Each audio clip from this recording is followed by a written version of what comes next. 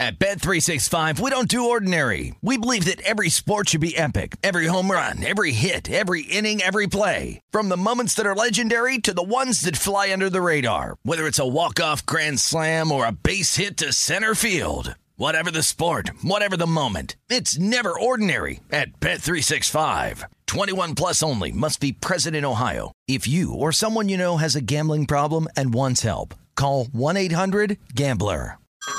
Hey everyone, it's Ted from Consumer Cellular, the guy in the orange sweater, and this is your wake-up call. If you're paying too much for wireless service, you don't have to keep having that nightmare. Consumer Cellular has the same fast, reliable coverage as the leading carriers for less. And for a limited time, new customers receive their second month free when they sign up and use promo code MONTHFREE by May 31st. So why keep spending more than you have to? Seriously, wake up and call 1-888-FREEDOM or visit consumercellular.com. Taxes, fees, and other third-party charges will apply. See website for additional details. You know that feeling when you walk into your home, take a deep breath, and feel new? Well, that's what it's like to use Clorox Scentiva. Because Clorox Scentiva smells like coconut, cleans like Clorox, and feels like energy. It'll elevate any cleaning routine to not just clean, but also make every room smell like a tropical coconut getaway. Discover how Clorox Scentiva's powerful clean and refreshing scents can transform your space. Get yours in coconut or other fabulous scents at a nearby retail store.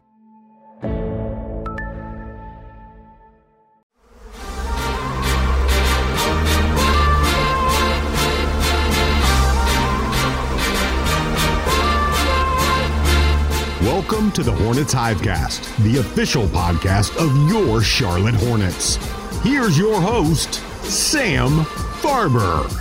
Welcome to another edition of the Hornets Hivecast, your daily podcast with all the notes, quotes, and daily buzz around your favorite NBA team, the Charlotte Hornets. I'm Sam Farber, and it is a pleasure and a privilege to have you with us once again. Another game day edition of the Hornets Hivecast. Hornets on the road at Golden State tonight. We'll talk about round two with the Warriors. Hopefully it'll have as exciting of a finish as round one, but maybe a little smoother sail through the remainder of the game this time around. We'll break that one down, or I guess set that one up. And also we want to talk about the Athletics' recent completion of their young talent rankings. Yes, it involves LaMelo, and we'll give you their sense on how he stacks up against the other elite young talent in the NBA. Tell me do all this. Got my producer on the Hornets Radio Network, Rob Longo, back with us here on the Hornets Hivecast. Rob, welcome back. Thank you, Sam. As always, happy to be here. Let's get right into this young talent rankings. It's a really interesting series that The Athletic has done for a couple of years now.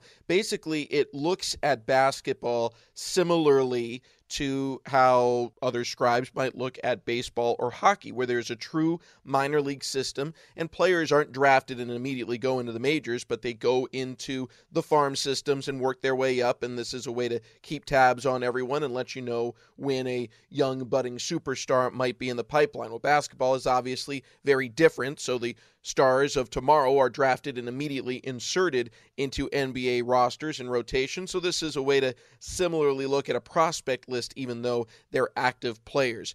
Previously, here on the Hornets Hivecast, we've talked about the other two Hornets that made the top 50. Devontae Graham in at 42, P.J. Washington at 36. Miles Bridges was just outside the top 50. But LaMelo Ball, as expected, fell in the top 10. The way it was divvied up, first off, to make this list, you had to be either a first-round pick on your rookie scale contract or a second-rounder in your first deal. So these are all fairly young players. About the oldest that you would get on these types of lists would be someone like, say, a Lonzo Ball. So, several years into their careers, but not yet on that big post-rookie deal. So LaMelo Ball makes the list. He is in at number 8. Sandwiched between Ja Morant at 9 and Trae Young at 7. The rest of the top 10, you've got De'Aaron Fox, Shai Gilgeous-Alexander, Donovan Mitchell, Bam Adebayo, and then the top 3, Zion Williamson 3rd, Jason Tatum 2, and Luka Doncic 1. Before I go in depth on my thoughts on it, Rob, what do you think about how LaMelo stacks up? Well, that's some pretty darn good competition and some pretty good young talent that you just routed off. And you take a look at it, and LaMelo is the only one from the 2020 draft class that is in the top 10. And I think that has a lot to say, especially considering he was taken 3rd overall. Now, granted, with the way that the top 3 picks shook out this season, you have a team like Golden State who has a pretty solid nucleus around it and wasn't really going after what would be considered the best player in a draft, but the best fit in James Wiseman. Now, granted, again, Wiseman is a very talented player. And then you have a guy like Anthony Edwards who has started to eclipse the radar the past couple of weeks, especially after having a pretty big posterizing dunk. But again, LaMelo, we've seen it week in and week out, day in and day out. He just has been so consistent ever since he got into that starting role. And I think that has a big reason why he's in that number 8 spot. And there's no shame in being ranked behind Trae Young at the 7 spot and a couple of these other guys that are ranked in the top 5. I mean, we saw what Donovan Mitchell could do on Monday. And then, of course, Luka Doncic was just on another planet half the time with the way that he's been able to carry the Mavericks in a sense, at being only 21 years old. And I think a lot of what his development was credited to was his time playing over in Europe, but that's for another podcast for another day. But yeah, I'm really excited to see LaMelo in that 8 spot. And I think if you're able to project down the line and see where he's at a couple years from now, where some of these guys on this list, like Trae Young and like Luka, are a couple years into the league, I think he might be even higher. Well, yeah, as other players leave the list, for sure, I would assume LaMelo would move up. I thought one word you used there was quite appropriate. It was carry. And I think that's what this list really comes down to. When you're looking at the top 50 as a whole, you're looking at players who could be rotation players, could be starters, could be significant additions to elite playoff teams and hopefully one day championship teams. When you go to the top 10, you're looking at face of the franchise type players. Every single one of these guys on this list is considered the best player on their team, with the one exception being Bam Adebayo of Miami. I think you give that to Jimmy Butler. And then even Bam is probably seen as the next face of that franchise whenever it is that Jimmy Butler no longer holds that role with the Heat. So I think that's telling about LaMelo. This list is basically saying the Athletic sees what us in the Queen City have seen pretty much since LaMelo entered the starting lineup, that not only is the potential there, but yes, this player can carry this team to new heights, and he certainly needs help as any other player would, but he's been able to do the job. Everything else beyond that, I think, is nitpicking. I think Jason Tatum, Luka Doncic, and quite frankly, Donovan Mitchell, to me, are the top 3 on this list, because not only are they face of the franchise type of players for their organizations, but they've proven they can get their teams into the playoffs and win playoff games, if not playoff rounds. So I think those 3 should get some extra credit. I personally would have brought Bam Adebayo and Zion Williamson down a little bit for that reason.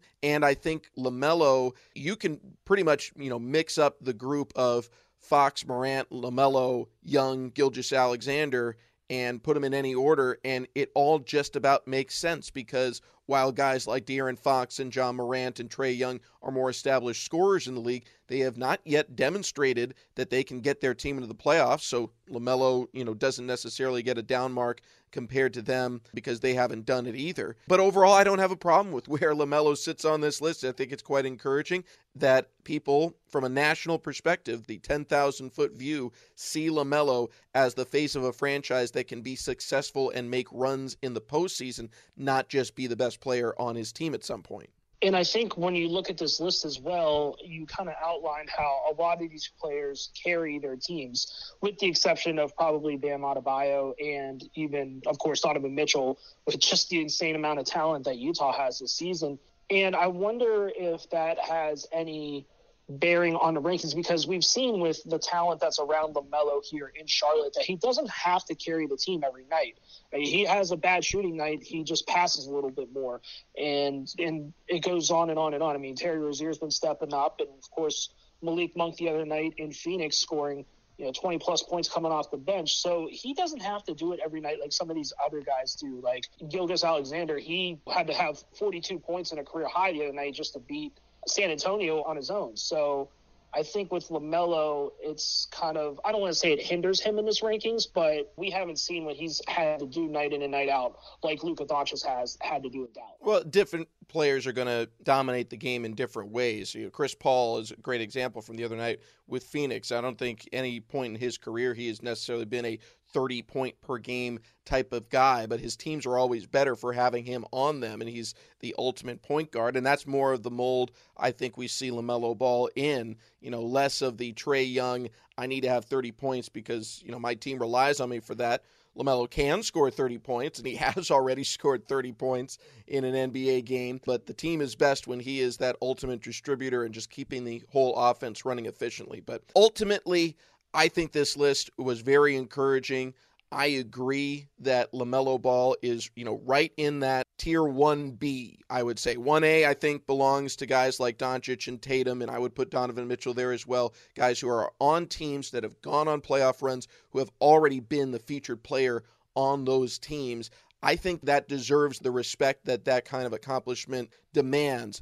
But right behind them would be LaMelo in this group of players who either have not quite yet had an opportunity to show they can lead their team into the playoffs or have gotten very close at this point and are still considered faces of franchises, like maybe a De'Aaron Fox would fall into that category. But LaMelo, he's in very good company in at number 8. If you have any thoughts on where he falls in the rankings, feel free to shoot us a tweet at Sam Farber Live for me personally, or at the Hornets. Love to talk to all the fans about LaMelo Ball. He is certainly a fan favorite. When we continue, we're going to talk about Real Access. The latest episode is dropped on Hornets.com, and we'll break it down for you next here on the Hornets Hivecast.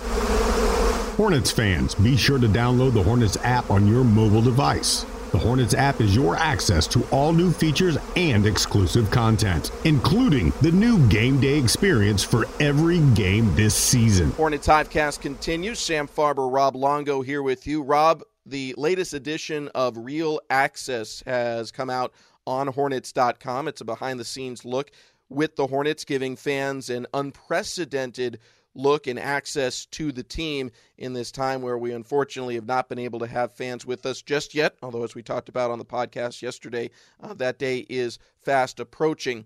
But this latest episode went over the latest break due to health and safety protocols. You might recall, feels like both yesterday and several months ago, San Antonio came to town. They played the Hornets, and then basically immediately after had several players test positive for COVID-19, and because of that, they went into the protocols, so did the Hornets, and then the first game back was the Golden State game. So this episode takes us through that entire time period. A lot of fun moments seeing the team trying to stay loose in the locker room as they get ready for games. There's just a general joy to them, and also giving that behind-the-scenes look at the immediate aftermath from that win over Golden State. What stood out to you? So I guess we can kind of go in chronological order of the episode. The one thing I really found interesting was Devontae Graham talking about his development and how he had to kind of alter his playing style when he first came to Charlotte, where he wasn't used to coming off a screen and creating a dribble or two to hit a three-point shot. And he's kind of altered it, and so far so good. I mean, obviously we wish that we could see him in action a little bit more recently as he continues to nurse that knee injury, but hopefully we get to see him return soon. And the other thing that Devontae talked about was the momentum moving forward from last year that the Hornets had the last couple weeks of the season before the league and the world, in a sense, had to hit the pause button, and how him and a lot of the returning players looked to last year and how that team started to develop the last couple weeks of the season and kind of created that and said, this is what we need to do moving forward to this season. And I thought that was really interesting because when you have that mindset and then you add a guy like LaMelo through the draft and you add a free agent like Gordon Hayward, then it just kind of creates endless opportunities for this team. Yeah, I think this squad has really taken a step forward. And I was looking at it earlier today, the projections preseason for win totals compared to where the teams are percentage-wise right now. And Charlotte, preseason by most of the experts, 538, several different sites, we're somewhere around that 24 to 25 win area. And right now, they're on pace for somewhere around, somewhere in the low 30s, basically. Roughly 10-win improvement over what the original guess was. There's only one team that at this point is that far ahead of the pace that was set by the preseason prognostications. I'll put you on the spot, Rob. Who do you think it is? Common sense would tell me Utah, probably. You're right. It's the Utah Jazz. I think this is a factor, for a lot of different things. The one for me personally that I think most telling for is Coach of the Year, because I think, preseason predictions, they tend to give you a sense of where most of the league thinks you are. And so if most of the league thought that the Hornets were about a low 20s win total team and they end up in the low to mid 30s, that's a significant step up. Now, if Utah keeps going at this type of pace, Quinn Snyder is going to and should win Coach of the Year. But I think there's certainly some deserved attention to go to James Borrego and his staff for the accomplishment they've had over the course of this season so far. And if he gets the team into the playoffs, I think he definitely merits serious consideration for the award. That's a really good point. And I think a lot of what the experts were thinking from the outside in the national media could think, well, is Gordon Hayward going to be able to return to his all-star form? And not only has he returned to his all-star form, he's been playing almost a little bit better than when he was an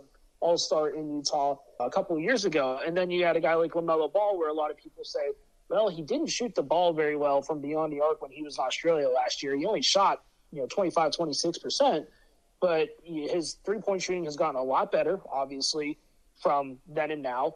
And he's just been a huge difference maker. And I don't think a lot of people in the national media thought of that was going to be the case. I don't want to say they wrote LaMelo off before the draft, but they didn't think that he was the best person available, even at that number 3 spot.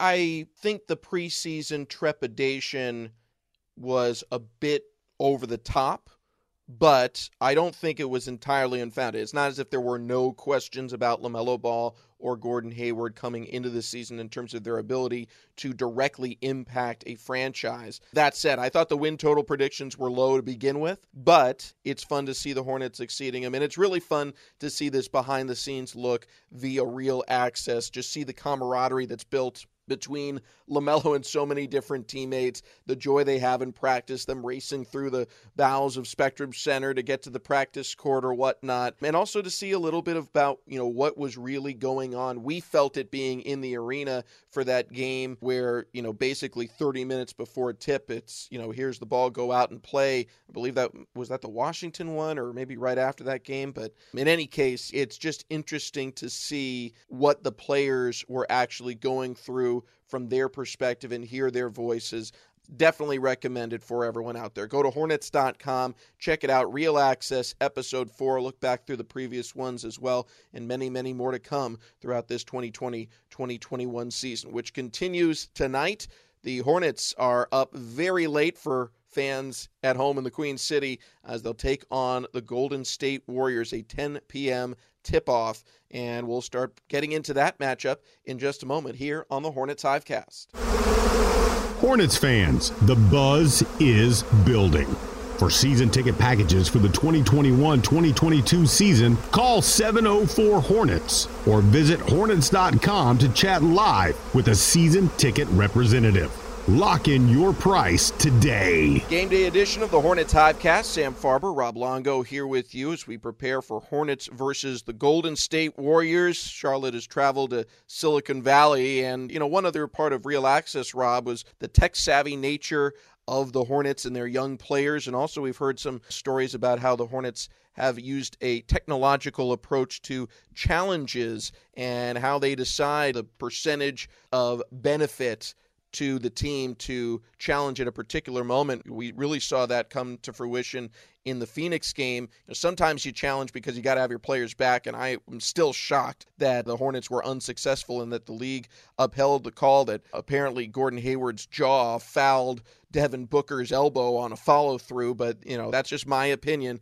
But, Phoenix, because of the timing that they had used their challenge earlier in the game, even though they won their challenge, they didn't have one in the final seconds for what was deemed in the aftermath in that 2-minute report to be a foul on Gordon Hayward. If they had the challenge, they could have thrown it out there and maybe changed the end of the game. They would have had to make 3 free throws, of course, but they could have sent things into overtime, and who knows what happens there. But the Hornets using technology there. So there's a long way of saying technology has been featured in a couple of ways for the Hornets this year. One of the things that I liked about the Real Access aspect of the episode that just aired the other day was how this team is so young. And you brought up the point that because they're young, they've grown up with this technology that's been kind of ingrained in their DNA communication-wise, in a sense. It's just how, younger people communicate now. It's not, pen and paper anymore, or sending smoke signals. It's sending out a tweet or a text or a DM, and that's how you communicate these days. So I thought it was interesting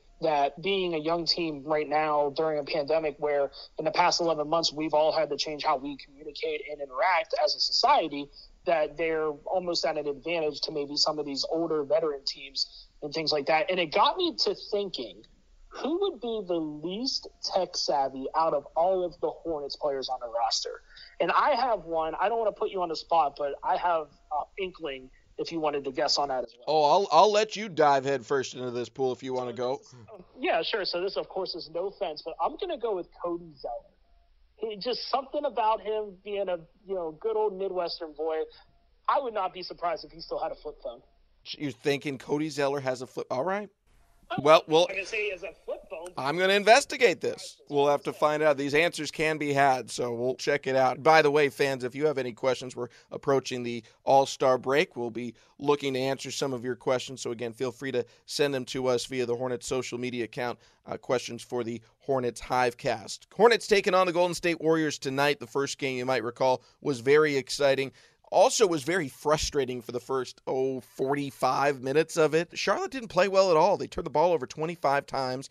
It was ugly, and they did have the benefit of the fact that Golden State, normally much more efficient offensive team with Steph Curry, sadly did not have him for that game, and it really mucked up the rest of their offense. They were, stuck in the mud. The Hornets oftentimes just couldn't get shots off because they were turning the ball over so much. But in the end, they had an opportunity and were able to take advantage of it. That very chaotic scene with multiple jump balls. The first one, a great tie-up by LaMelo Ball to earn the first jump. And then the second one, good heads-up play by P.J. Washington to call for timeout. I thought that the timeout was correctly granted once you see the replays and how the mechanics of everything worked.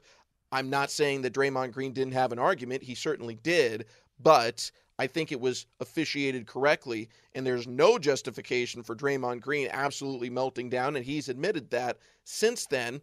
But the Hornets were the benefactors. They made both free throws to tie, and then Terry Rozier, of course, the game winner. Now it's time for round two, and while I think Golden State is going to certainly have the benefit of seeking some revenge, they'll have that momentum on their side. Draymond Green will, of course, want to play well. Steph Curry, no reason to think he won't be out there. He's played since that game, so he'll, of course, be looking to lead his team in this one. But I think Charlotte can't help but expect to play better than they did in that last game. They had gone 6 days without a contest, most of that time without practice either. They were rusty. They looked rusty. Now coming off the win over Phoenix, they look much better. I expect to see a very good competitive basketball game, and Hornets will be hoping to take 2 in a row against 2 Western Conference playoff teams. And one more thing to go back at Real Access. In the footage on Real Access, you can tell on that jump ball that as soon as Gordon gets that ball, P.J. Washington is calling for a timeout. So I am 100% with you that P.J. Washington was granted the timeout, and it shouldn't be an issue. I agree that Draymond does have an argument, but when you look at that angle and you see P.J. calling timeout right away, I think a lot of the confusion in that moment was that James Borrego was trying to call the timeout. But either way, let's get into the preview a little bit more. And the more and more I look at the way that these two teams will potentially line up, the more and more I like it to favor Charlotte. And I think you saw that a little bit last week with the size, because the size that the Warriors have in comparison to the Hornets, it's pretty similar. And for once this season, because it doesn't happen very often, Bez City might even have a slight height advantage at the end of the day. The problem here is we haven't had an injury update on Cody Zeller yet. And that's going to be a big factor, I think, because, of course, give credit to Bismack Biyombo for coming in Wednesday night in Phoenix, getting the job done in extended minutes that he hasn't seen since the beginning of the year. Played absolutely great basketball. He pulled down 8 rebounds. Didn't really do a lot scoring-wise, but he was just great defensively as well, had a couple of blocks.